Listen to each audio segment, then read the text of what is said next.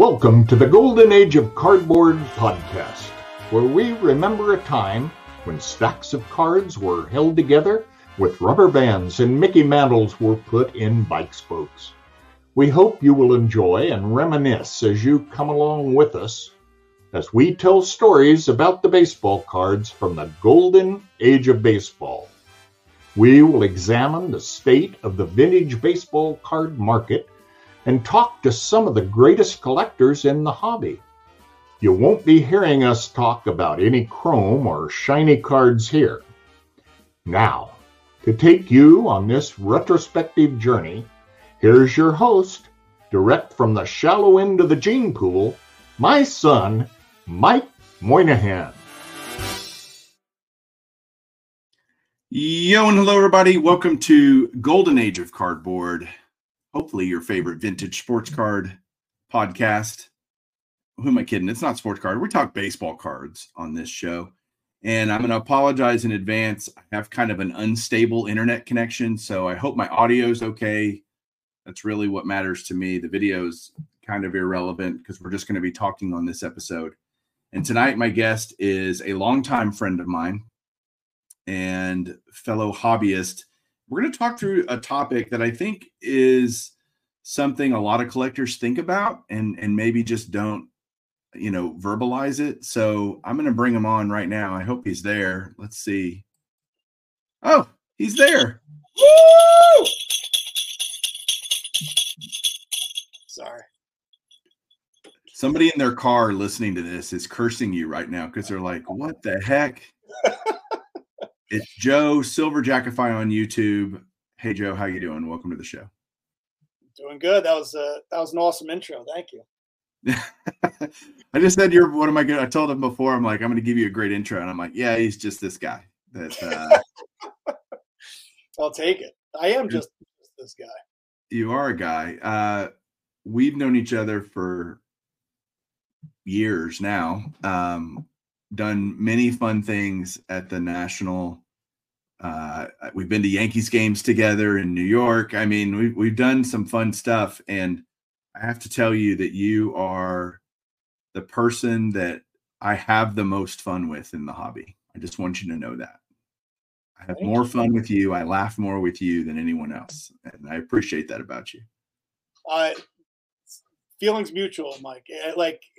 We were just talking about the two of us going to be at the National in Cleveland, and I'm looking forward to it. But you'll be the one that I hang out with probably the most when I'm there. So, I'm looking forward to it. I'm already, like I said, I just booked my hotel. I actually booked it in downtown Cleveland because I figured, my wife's going to come with me. She's going to take in the experience. So she's going to hang out in downtown Cleveland, but I'm looking forward to hanging out and maybe seeing a game together even. We'll see a Guardians game. I might be the only YouTuber that's actually met your wife. Yeah, probably. I don't think she's ever shown up on an episode, on one of my episodes ever. She's I don't think she's even been in a That's single episode. Yeah, it's a good point. But you've met Julie too. Yes. We were all in New York together and went to a game. But man, that's going to be a lot of fun in Cleveland again. When we roomed together in AC. Yep. If we want to call that rooming together, we were more like praying every minute during the evening that we wouldn't be, broken into. And yeah, there was a bum sleeping outside where we were staying at. Like you had to, in order to get out of where we were staying at, you had to walk over him to get past. Hey, this is a politically correct channel. He was home challenged. Yeah, home challenged. He was home challenged, and he slept on a mattress outside of our door. Yeah, that was great. That's what you hope for in an Airbnb every time. So what I want to talk about tonight, Joe, is the first question I have for you is your collection's amazing. I've always been an admirer of the way you collect. I love the way you collect. And I've watched it evolve and change over the years. and you're a good guy that you mix vintage and some modern. You do the Rookie Explosion box by Filmington. You do some things that allow you to scratch that itch of buying current cards, right? But you're predominantly a vintage guy, I think, at heart. Is that true? Oh, yeah, absolutely. It's I mentioned to you before, my dad's really the one that got me into collecting. And, I grew up in the 80s, like a lot of people probably listening, and, went to a lot of shows. And my dad was the one that kind of showed me all the tools that I still use today, which is around, quality over quantity. He really preached to me the importance of the condition of a baseball card.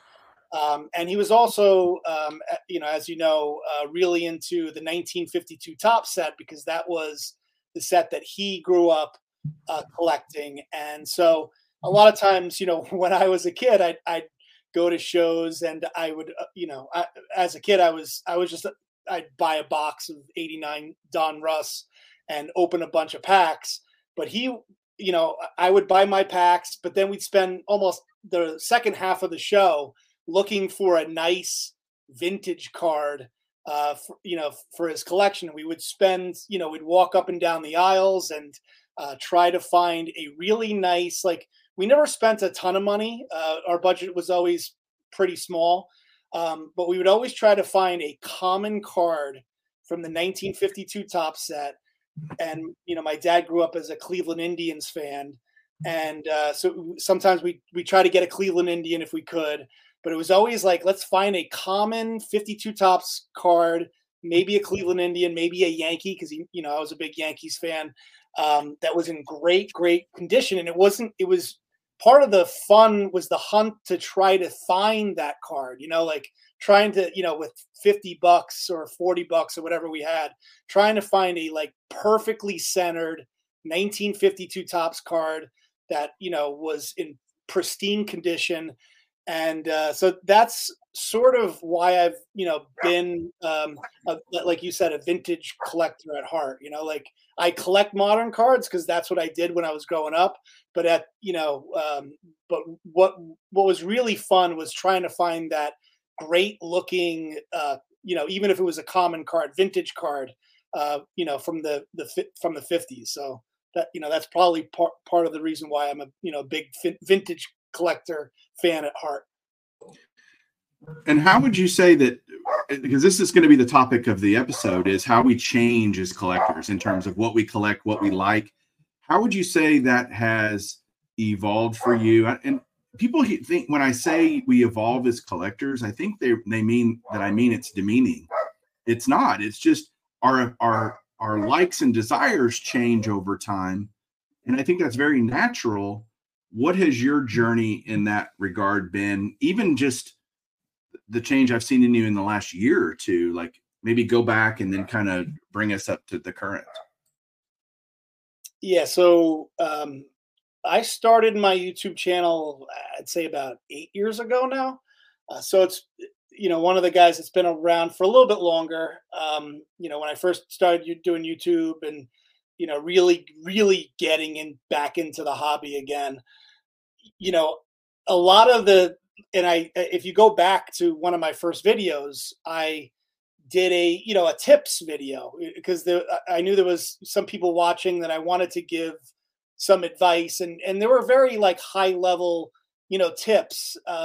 And so in a lot of ways, nothing has changed in terms of, the stuff that I preach. I always preach, quality over quantity, and, buy the card and not the grade type of stuff. And so in terms of, the main things that I focus on, that hasn't changed too much. But what I've noticed for me, and I guess everyone's collecting journey is different, is while those things haven't changed, one thing that I've started to really really focus on, and I mentioned this on my New Year's resolutions, is even almost doubling down on on what I want to do. So when I say, I want to do quality over quantity, like I'm almost like talking about taking it to the next level where, at the end of the year, every year I do my top 20, 50 cards for the year. And I thought how cool would it be at the end of 2024 to say, I only picked up 8 cards for the entire year and just really, really focus on like 8 to 10 cards that are just total quality cards for my collection and really, focusing on sort of downsizing my collection from, having thousands of cards to maybe focusing on for the year, I focus on 8 cards. But then in addition to that, not only focusing on the quality of the cards that I'm purchasing, but one of the other things I've started to kind of enjoy is the idea of selling. And it's weird because, growing up, I always loved to collect. And I always had this kind of dream of setting up at a card show. That's always been a dream of mine. And but I've never set up at a card show. In fact, until 2 years ago, I had never even sold a card in my entire life. So, I'm 45 years old. I hadn't sold a single card in my entire life until I was like 43 years old. Never sold it. Now I gave away some cards, you guys, and Mike, I've done the epic giveaways and I used to have like a whole thing where I had like songs about it and it was fun. It was fun doing the giveaways. But up until a couple of years ago, I didn't really start to sell. And what I've noticed is that actually can be a lot of fun. And I don't, it's weird saying that because I think there's like a weird, it's almost like a bad thing to say. I don't even know if you agree, Mike, but there's almost like a negative connotation to saying that I'm a collector, but I also sell. I don't know. Maybe that's just in my head, but the idea of, like if you're a true collector would never sell his cards. And so I've always had that in the back of my head. So I've never really sold any cards. But what I've started to enjoy is, if there are cards that are in my collection that, I don't care about, that are collecting dust in my, closet, why not, sell those cards, take advantage of some of the collection that I don't care about as much, and then use that money to purchase, the cards that I do want to add to my collection. So that's been a big shift in my mindset is really enjoying, starting to enjoy that aspect of collecting. So. Well, don't you think motivation matters? Like, why are you doing it? And I would argue that if you're selling cards that you no longer have interest in, or you're wanting to move on, which is this whole part of evolving as a collector, right? As you go, I've kind of enjoyed having that, but I want this. And so without significant outlays of cash, a lot of people run a self-sustaining hobby where they're either buying boxes and breaking them and selling singles in order to fund other card purchases. That's become more and more typical, I think, for guys or girls, for people in the hobby. I think that's completely acceptable. If your motivation is to become a dealer, mm-hmm. I think that's a different angle than I'm a collector. I've got these other things that I'm not as excited about anymore. I want to turn those into something I can be excited about for my collection. Yep. I know guys that will buy cards and hold them for a little while and they're ready to move on to the next thing, versus guys that buy a card, they like it, they move on to the next thing, but just keep the thing that they, some guys sell that, some guys just stick it in the closet and it collects dust, like you said. Right. So I don't think either one is wrong.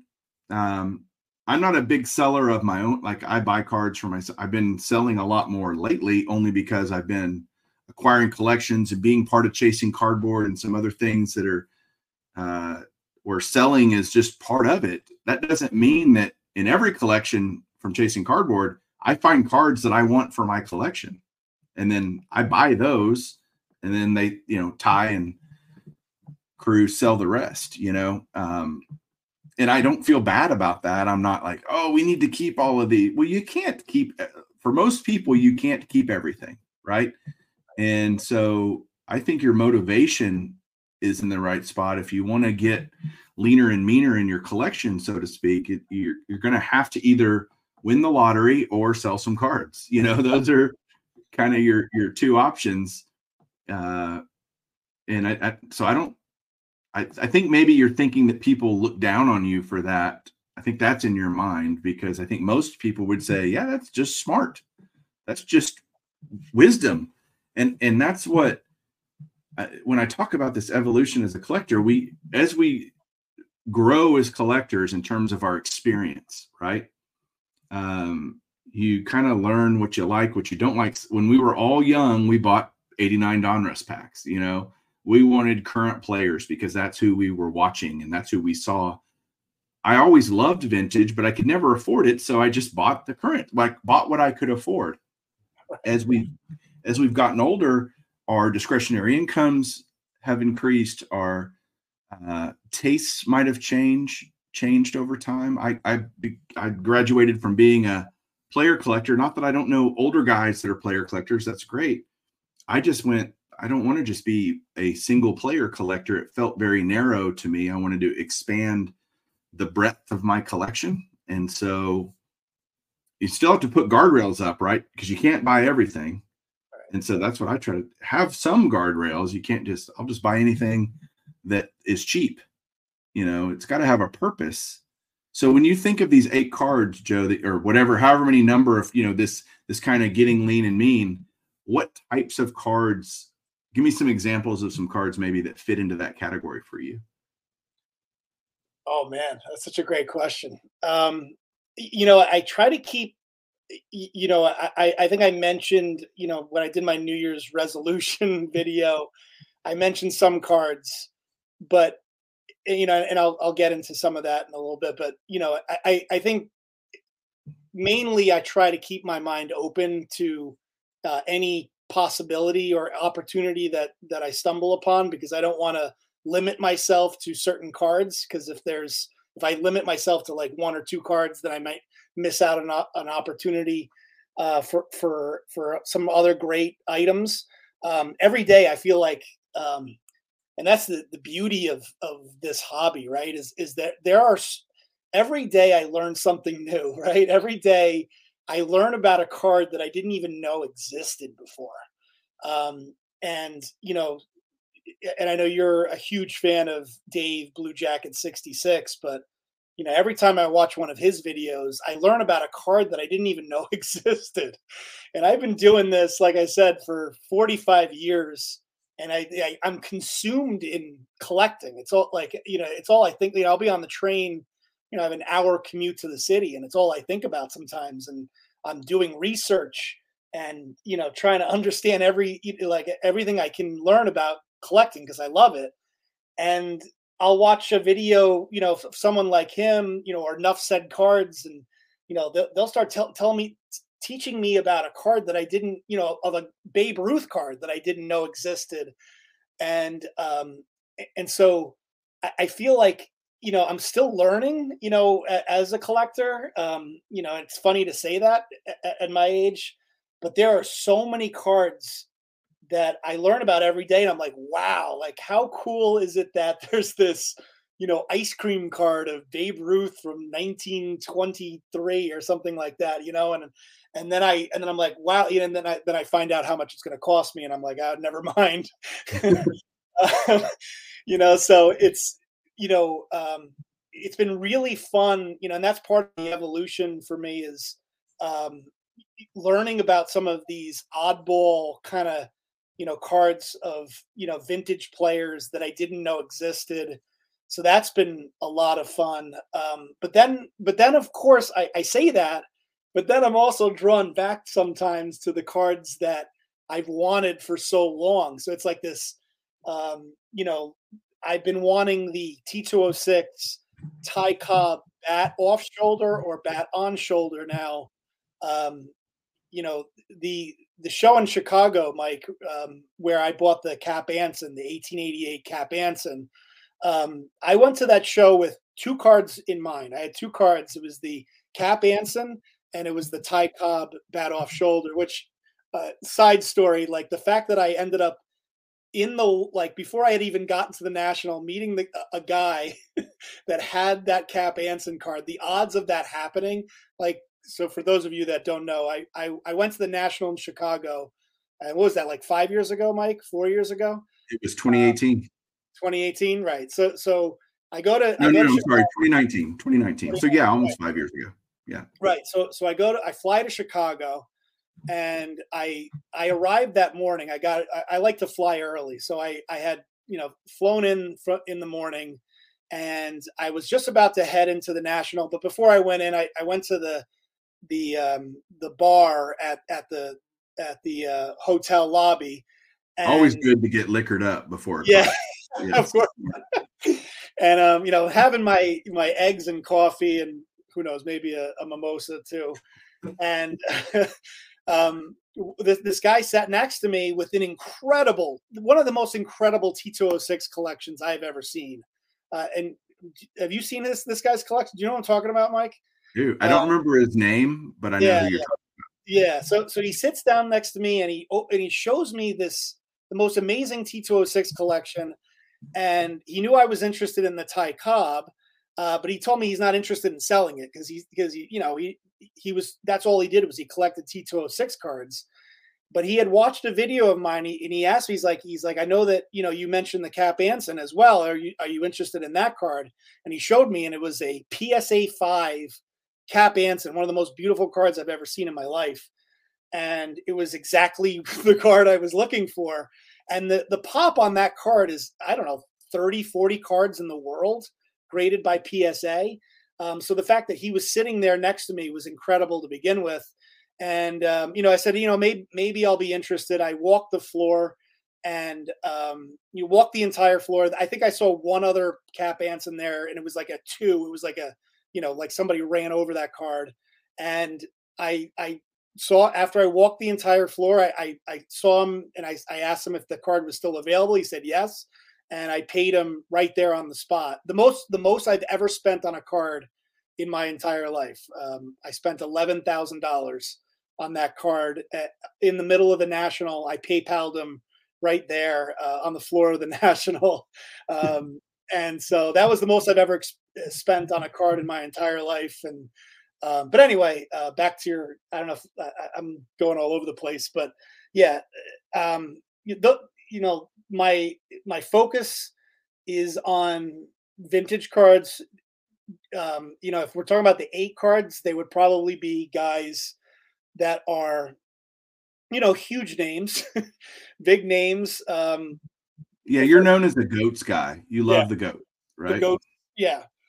The GOATs. So it'd probably be, I'm a big fan of that 88 Goodwin Champion set. I'd love to add the Harry Beecher from that set, the first ever football card. There are some T206 cards I'd love to add to my collection, but I think one of my focuses this year will be on, as I was kind of alluding to, it would be buying a card that's a little off-brand, like one of those, like a Babe Ruth, but a Babe Ruth of some brand you've never heard of, and a lower high grade. There was that recently. I was looking at an REA auction at the end of the year, and there was. Have you ever seen that Ty Cobb cabinets card? Like the bigger. The T3. Yeah. Yes. The T3. Yeah. I bid on that card because it's one of the most beautiful cards I've ever seen. And unfortunately, I was outbid, but I could see myself trying to pick up something like that this year.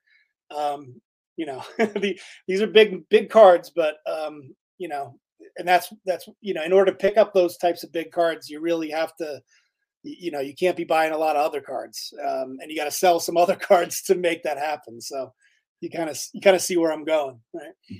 Do you think the hobby in general is moving that direction? Because I've been trying to buy some of those types of cards. REA is a great example of one I just got absolutely hammered in. I didn't win anything. In that, I was trying to win a DeLong Gehrig. I got blown out of the wall. I didn't really get blown. It got to my limit, like upper limit. And I'm like, no, I'm just not going to pay that. And then I tried to do a 34 Gowdy Gehrig, the yellow one, he's got the green and the yellow. Oh, that's such a great card. Yeah. Yeah. That's the other card I want. I didn't get that. Did you know Gehrig only has 5 cards from his playing days? Wow. So the DeLong, the 33 Gowdy, the 2 34 Gowdies. Yep. And there's 2 33 Gowdies, right? The 160 and the 92. The 34 Gowdies, and he has a 32 US caramel. So I think I watched a guy's video about the 5, and he counted the 33 just once because it's really the same picture, right? It's not really a different card. It's just got a different number. So the 32 US caramel. So that's it. Like in terms of mainstream cards, and the video I watched was fascinating because they're all low pop, relatively speaking, compared to Ruth or Cobb or some of these other guys. And so Gehrig's kind of one of the really scarce guys out there. I'm giving you fodder so that you can maybe target some Lou Gehrig stuff. I think you have, what Gehrig stuff do you have that's vintage? Do you have any of those 5? The only card that I have is the 33 Gowdy Gehrig. Okay. Yeah. Gotcha. And I couldn't even tell you which number it is. Like to me, it's like, it's the same card. So I never really cared about which one's which, for some reason. That's just not, I'm kind of like that with T206 cards too. Like, I don't care what the back of the T206 card is for some reason. I don't get, I think some of the backs are cool, but I don't know why you would pay. Well, I do know why, but it's just not an interest for me. I'd rather get a Piedmont of like a really nice looking Piedmont than a crappy looking, Polar bear, right? Or one of the most. Yeah, exactly. I love the polar bear black backs though because of the blue. Yeah, they are cool. They're cool. They are really cool. That's an evolution for me, getting more into pre-war, and I'll tell you why. Because this is what's been happening in my collector brain over the last year and a half, maybe 2 years. Is I have all the mantles but the 52 tops, right? And you have one of those, so don't ever invite me over because you'll be missing that card. But I have all of them, and so when I go to shows and I see them, I'm like, I already have, like, I don't know how to describe it. It's like, it's not that I don't care. That seems a little harsh, but I'm not interested in those. Like, I've got them. I've had them for a long time, most of them. And so once I got the 53 tops, which was kind of my last one recently, to fill my run minus the 52 tops, it's been like, okay, I have all the Clementes, I have all the Aaron's, and I'm not trying to flex here. I'm just trying to say that stuff doesn't interest me anymore because it's in my collection. It's funny how we're only interested in things we don't have in our collection. Oh, right. Absolutely. Yeah. That's another thing, by the way, that I'd love to finish my base mantle run. That's another thing that I'll probably focus on this year. And you can't go wrong with Mickey Mantle cards at all. It's such a great, every single one of them are fantastic. But yeah, I'd love to finish off. One of the first episodes we ever did together on this show was how Mantle is the GOAT of the hobby. Oh, absolutely. And he still is. Anybody that doesn't think that doesn't know what they're talking about. I'm just being honest. And I'm not even a Mantle. I mean, I appreciate what he did, but he's a Yankee, so how good can he really be, right? I'm just kidding. Mantle's the GOAT. What Mantle cards are you missing for your base run? So 54 Bowman. Let's see, some of the 60s cards. I pretty much, I think I have the 1960 tops, the 1964 tops, but I'm missing a lot of the 60s cards. But I have the big ones, I have the 51 Bowman, the 52 tops, the 52 Bowman. Was it last year or the year before that? I picked up the 53 tops. So I got and then of course I have the 56 tops. So I mean, and then I got the 59. So some of the bigger, in terms of finishing off the run, I got the big ones out of the way. So now it's just a matter of knocking off. But then, I've gotten to the point now where I'm like, if I'm going to get that, a mantle that I've never had before, I have to get it in a high grade. So it may seem like an easy task, considering the cards that I already knocked off the list. It's going to take me a while because I'm probably not going to just settle for, a 58 tops that isn't perfect. I'll probably want a high grade 58 tops, which is going to take me a while to get. Sure. So, yeah. I have a nice Bowman rookie. Yes, you do. That is a really nice. I am very jealous of that 51 Bowman mantle that you have. But you have a 52 tops, which I am jealous of. I decided that's going to be when I finish my 4-decade run of all the Hall of Famers, the 52 tops is going to be the last card I buy to finish that project. And, but we're getting back to the point of the 50s, 60s, 70s stuff. It's the more I attend shows, the more I watch YouTube, the more I search eBay, that stuff's pretty commonplace. And so now I'm trying to go for the uncommon. I'm trying to do just like you're doing. I'm going for stuff that I never really, that I want to learn about, like T206s, right? And I don't want to go into it completely just void of knowledge about it. But I just find it cool because the discovery part is what makes cards. Does that make sense? Discovering something and discovering the history of the set, the player, the whatever. I know you have a big fascination with Rube Marquard, right? Or Rube Waddell. Sorry, not Marquard. Yeah. Right. And, you got his card because you heard his story or you read it in Glory of Their Times or whatever, right? And what are you drinking, by the way? I just want to be jealous. That is a martini. Nice. Shaken, not stirred, or? Shaken, and then lots of olive juice. So lots of dirty. You're really dirty. Dirty. So Rube Waddell was a player that you found fascinating, and you wanted to make that connection complete by getting one of his cards, right? And I think you got a T206 of him or something. Is that right? Yeah, I mean, one of the things that is so incredibly fascinating, that's exactly such a great point. And that's what's so fun about some of the common players from the the T206 set or any pre-war. Is you really some of these players, I mean, the backstory that they have is incredible. I mean, Rube Waddell's story is crazy, about everything you learn about him, how he used to wrestle bears in the off season, and how he used to he'd be on the mounds throwing a no-hitter and then hear a fire truck and go and just run off the mound and just go chase after a fire truck. But then you'd hear about stories about him, out dueling Cy Young, so he sounds like he's crazy, but he's also he was so incredibly talented.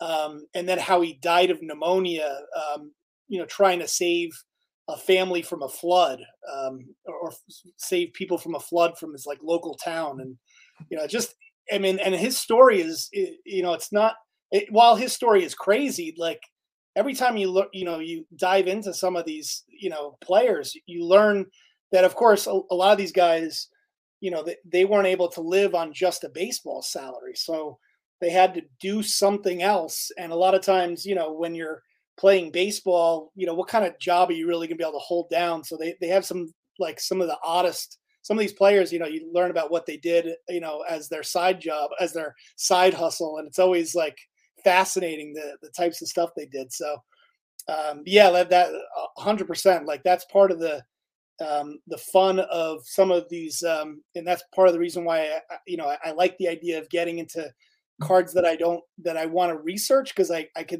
get to learn about the player. I get to learn about the set, like where, how did it, how did somebody get a card like this? Like, were they at the bottom of a Cracker Jacks box? Were they, a coupon that you ripped off the side of a milk carton and then you sent it in? And, it's just these fascinating stories about the sets and the players. And so that's part of the reason what draws me into some of these, pre-war cards, and especially like oddball cards a little bit more lately. I don't know if you want me to tell everybody this, but I don't think a lot of people know that your side hustle as a gigolo has helped you buy a lot of cards, and that's great. Don't tell Pepino, man. He might. He might be sending you a check for the national. Caesar will be like, "Oh, I heard you're a gigolo." Dude, me too, is what he would say. Right. Like, let's go on the road. If you've followed my baseball collector channel and watching some things, the stuff I've been really excited to pick up all the stuff that I need and the mainstream stuff, but I didn't have any Walter Johnson cards, so I got a T206 portrait. I didn't have a Mathewson card, so I got a T206 example of him. There are these greats. I didn't have a Cy Young, so I got a Cy Young card, T206. Awesome. These guys that are just legends, mythical in the baseball world. I wanted to complete that circle of connection to me to buy a card and own a card of that player. I don't need all of Christy Mathewson's cards or Cy Young's or Walter Johnson's, but I wanted one, to say, hey, someone comes over and says, do you have a Walter Johnson card? And I can say, yes. Is that kind of like, are there players that you feel like these GOATs, these greats that you feel like, man, I need a card of this guy? Who would come to mind? Oh yeah. I mean, absolutely. There are certain players that like definitely annoy me that I don't have their cards. And I feel like it's weird because I've always, people ask me like, what is your focus when it comes to collecting? And it's really owning, like, it's almost like owning the history of baseball, and with a touch of, basketball and football. And there are definitely some players that I don't own a single one of their cards, and I'm kind of embarrassed to admit that. I don't own any Tris Speaker cards, and he's one of the greatest players of all time. I don't own any Jimmy Fox cards. I don't really own any like I own like a one or two Stan Musial cards, but I kind of find it embarrassing that I don't really have any big cards of his. But yeah, those things, bought like, and so when you mentioned Walter Johnson and Cy Young and Christy Mathewson and Ty Cobb, like, how am I supposed to? It's like, how am I supposed to be somebody that says I'm a collector of the history of baseball if I don't have those names in my collection? Like, if I don't have those names in my collection, I feel like I'm not telling the story of baseball. Which, by the way, not to get on a sidetracked, but it's what bothers me about the Hall of Fame. I don't understand how you could tell the story of the Hall of Fame without, Pete Rose and Barry Bonds. And I don't want to get too sidetracked, but that's what bothers me. Like, I feel like if you're going to have the Hall of Fame, you need to have, how do you have the Hall of Fame without the guys that brought you out of what could have been the collapse of baseball after the 94 strike? You have Mark McGwire and Sammy Sosa, who basically saved baseball. And, of course, they don't even have a whiff at getting into the Hall of Fame. But yet you guys, some of the guys that just got in, while they're, Todd Helton, great player and all, but, if I'm telling the history of baseball, I could tell it without I'm going to start making people angry here. You are. You need to be careful because I can hear people unsubscribing from your channel right now. No, I mean, look, there are people that and by the way, I agree with you. Bond should be in, Clemens, all those guys. There are people that would say on the other side of that they are represented in the Hall of Fame. There's Barry Bonds artifacts in the museum telling that his story and what happened in 98 and what happened in 03 or 02, whatever year it was that he broke the record again. Yeah. And then there would be people that would argue that Cal Ripken really brought, when he broke Lou Gehrig's streak in 96, that's what got people interested in baseball again. So for every point the point is you want a comprehensive story in your collection. So you have Barry Bonds cards. I have to give you some crap. You don't have a Nolan Ryan rookie, and that just bothers me to a lot of degrees. Yes, that bothers me as well. Believe me, it bothers me as well. And I feel like at every show, I always look at the Nolan Ryan cards. You know, a nicely centered Nolan Ryan card is not easy to find. It is a tough card to find. That is a tough set too. You know, there's always like, you know, you see my collection. I'm very, you know, focused on eye appeal and so I always feel like the card's never good enough. Like it's never, like it's not, you know, I could pick up a Nolan Ryan, no problem. But at this point, you know, 45 years into my collecting journey, for me to pick up a crappy Nolan Ryan, I don't think would do it justice at this point. So now I've kind of put myself in a box where I'm like, if I'm going to buy a Nolan Ryan card, it better look fantastic. And so I end up going to shows and, you know, it'll be a little off center or there'll be a jaggedy edge and I'll be like, you know, I'll take a look at it. I'll be like, it's just not good enough. And I'll pass on it. And then I'll see like a card that's, you know, worthy and it's like way above anything that I'm willing to spend. So that's sort of the conundrum that I'm in right now with the Nolan Ryan rookie. Welcome to all of our conundrums.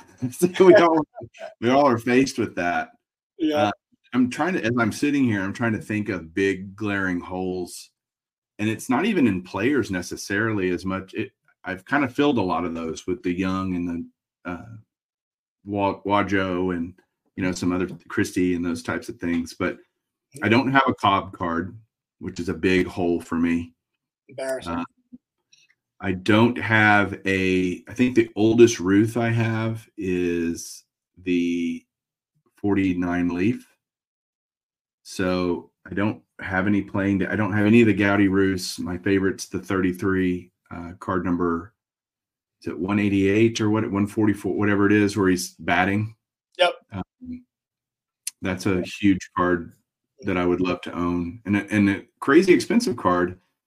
And we turn into old men, I think, too. Our evolution as a collector is we remember when these certain cards were much cheaper, and we're like, this is ridiculous. I can't believe, you know, this card is so much. I could have bought it 2 years ago for half the price or whatever. And it's not a regret as much as it is I don't like where card price. It's like, dang it. It just, and I can't change it, but I always remember that. I've said this before. I remember cards I didn't buy more than I remember the great deals that I've gotten on some amazing cards over the years.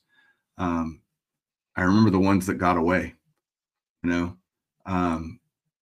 But those holes, like I'd love a 49 Bowman Jackie, right? I'd really love a 49 Leaf too. And those are kind of those are big cards. You got a 49 Leaf 2 years ago at Atlanta. I was with you when you purchased it. You helped me negotiate. What's that? I said you helped me negotiate on that card. Well, you did a pretty good job on. I was there for moral support. I think I was agreeing that you should buy it. It helped that I literally couldn't go any higher. It was like I don't have another dollar to give you. I was like, this is as high as I could go. It's as much money as I can give you. And weren't you that was a negotiation with like the guy who owned the card didn't even have, it was a auction house or something that owned it or was holding it or consigning it for the guy or whatever. Yeah, he was like in England, I think. Yeah. So the seller was in England, and so I was like negotiating through somebody at the show who was talking to the guy in England as to, what price he was willing to sell his Jackie rookie for. Crazy. That was a little bit of a gamble too, because if you remember it, like the slab was cracked, and that was kind of nerve-wracking to spend that much money on a Jackie rookie and seeing that the slab cracked. But I think we all kind of looked at it and we didn't have any concerns about authenticity or anything like that. I think we did have some concerns that maybe it would grade lower if I got it re-slabbed. So it was a little bit of a risk, but it, worked out pretty nicely for me. You got it in a fresh slab and you got it. That was well done. It's funny as we're talking, and I hope people listening hear that and kind of bringing this full circle is it's okay to move around the hobby, to find different areas of the hobby that you feel like you want to explore and enjoy. Yep. And that, doesn't make you a bad collector. It doesn't. And maybe I'm doing this as therapy for Joe to make him feel better, but it just means you're changing, and wisdom is where knowledge and experience, kind of, you get that over time. You're not born with wisdom, you acquire wisdom. And as you're moving through your collecting journey, Joe, you're getting just wiser about yourself and what really matters to you. The things that you thought mattered to you when you bought them 5 years ago, 10 years ago, 3 years ago, just may not have the same appeal.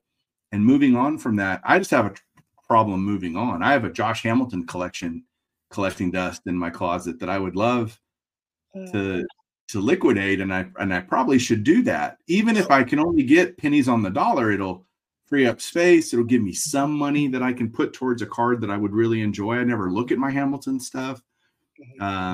It's just sitting there, and it just makes me mad though every time I pull it out, because I realize how much money cumulatively I spent on Josh Hamilton. But making a mistake is okay. It's okay to make mistakes. I'm not sure if it's a mistake though. If you really enjoyed the process of doing it, maybe it was a mistake. That's a good point. I did enjoy that part of it. I started to think about my some of the cards that I bought. Greg Bird and Miguel Andujar and some of the prospects that I've Gleyber Torres. Oh yeah, sure. Yeah. I mean, the list goes on and on. And what, yeah, I'd probably call it a mistake a little bit. But you learned something, right? And so any final thoughts you want to tell everybody out there about evolving as a collector, and have you learned anything tonight about yourself? Yeah, I mean, one of the things that I thought was really interesting, I was at a card show about a week or two ago, and I walked the floor, and I purchased a couple cards, but what I enjoyed more than anything was spending time talking to a lot of the dealers that just had these amazing, experiences, and it was really fascinating to see them reflect on, it was funny. A lot of the dealers that I met with are retired, and, that's what they do now. Like they don't have a full-time job anymore. They're retired, and they sell baseball cards, and they love what they do. And I guess, in terms of that is one thing that I, as I evolve, as a collector, I do wonder, maybe that is something, that I might want to consider it at some point, is, because like what they're living is like almost like my dream. Like they they don't have any, stress of, working a 9 to 5 anymore.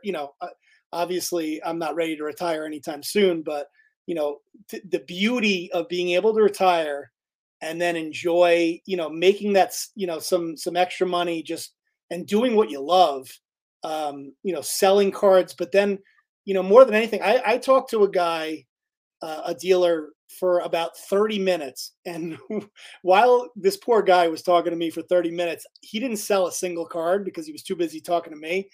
But I could tell he didn't care. Like, he was just like, he was having so much fun telling me about, his collecting journey. And it didn't matter that he wasn't, making any sales. Like, what mattered to him in that moment was telling me, his stories and his collection and his, some of he was showing some personal collection stuff that I could only dream of. And so anyway, I guess, I guess the main thing is to like you said, Mike, is just to always evolve as a collector. Don't feel like you have to stick, like, up until 2 years ago, I was only somebody that would buy cards. I would never sell cards. But now I've gotten into selling cards, and who knows, maybe I'll get into selling cards and then I'll get back into modern. Who knows? And there's nothing wrong with that. It's just, following what you love to do and, focusing on that and not worrying about like expectations of other people around you, I guess is what I'll leave it with. All right. I have one last question for you, because I've been fascinated. As long as I've known you, I don't know the answer to this. When you are wherever you're shooting a video, I never see cards other than if you're at your table, you might set a few up.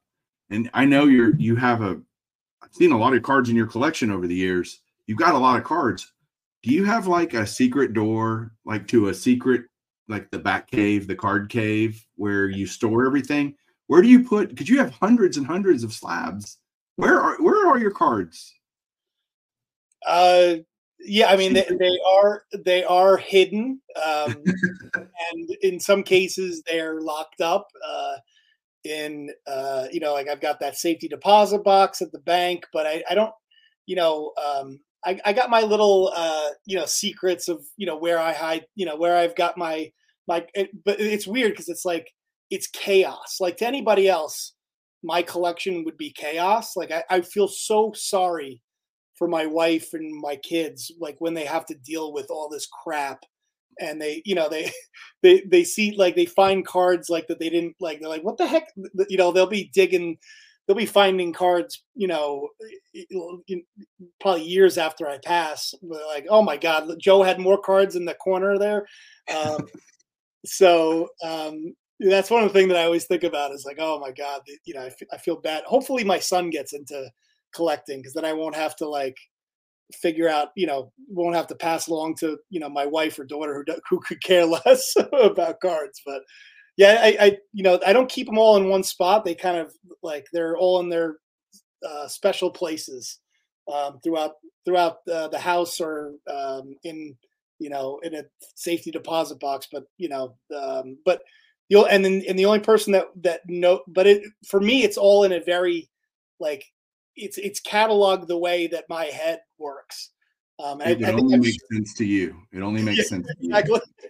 Like, I've made some videos like where I go through my process. Like, I have my high-end cards, and then I've got my like briefcase cards, and then I've got, slabs that make it to the second briefcase, and then I've got, cards that like are, good enough to get into a top loader, but then there's, and then there's cards that go into the binder. Like, I have a whole system that only I understand. And I've tried to explain it in certain videos, and some people, enjoy it, because like, I think everyone's got their own system, like you do, but behind you. Well, they like to, I think people, and I know this because I feel this way. I like to hear how other people do it.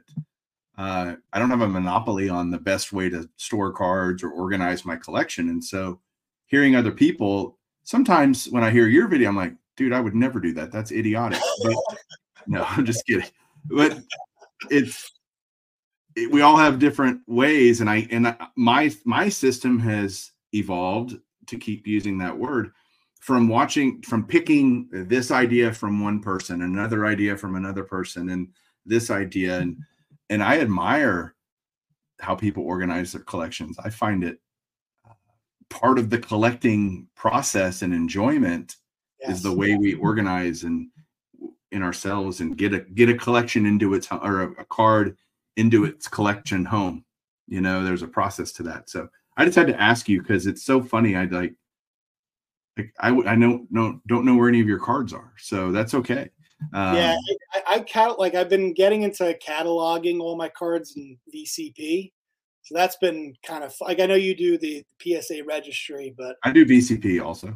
Oh, you do? Okay, yeah. I've been, every card that I add to my collection, I add to the VCP, and then if I sell a card, or I remove it and I put so that's sort of the best organization that I have is that list that I have in VCP. Otherwise, it's a big mess.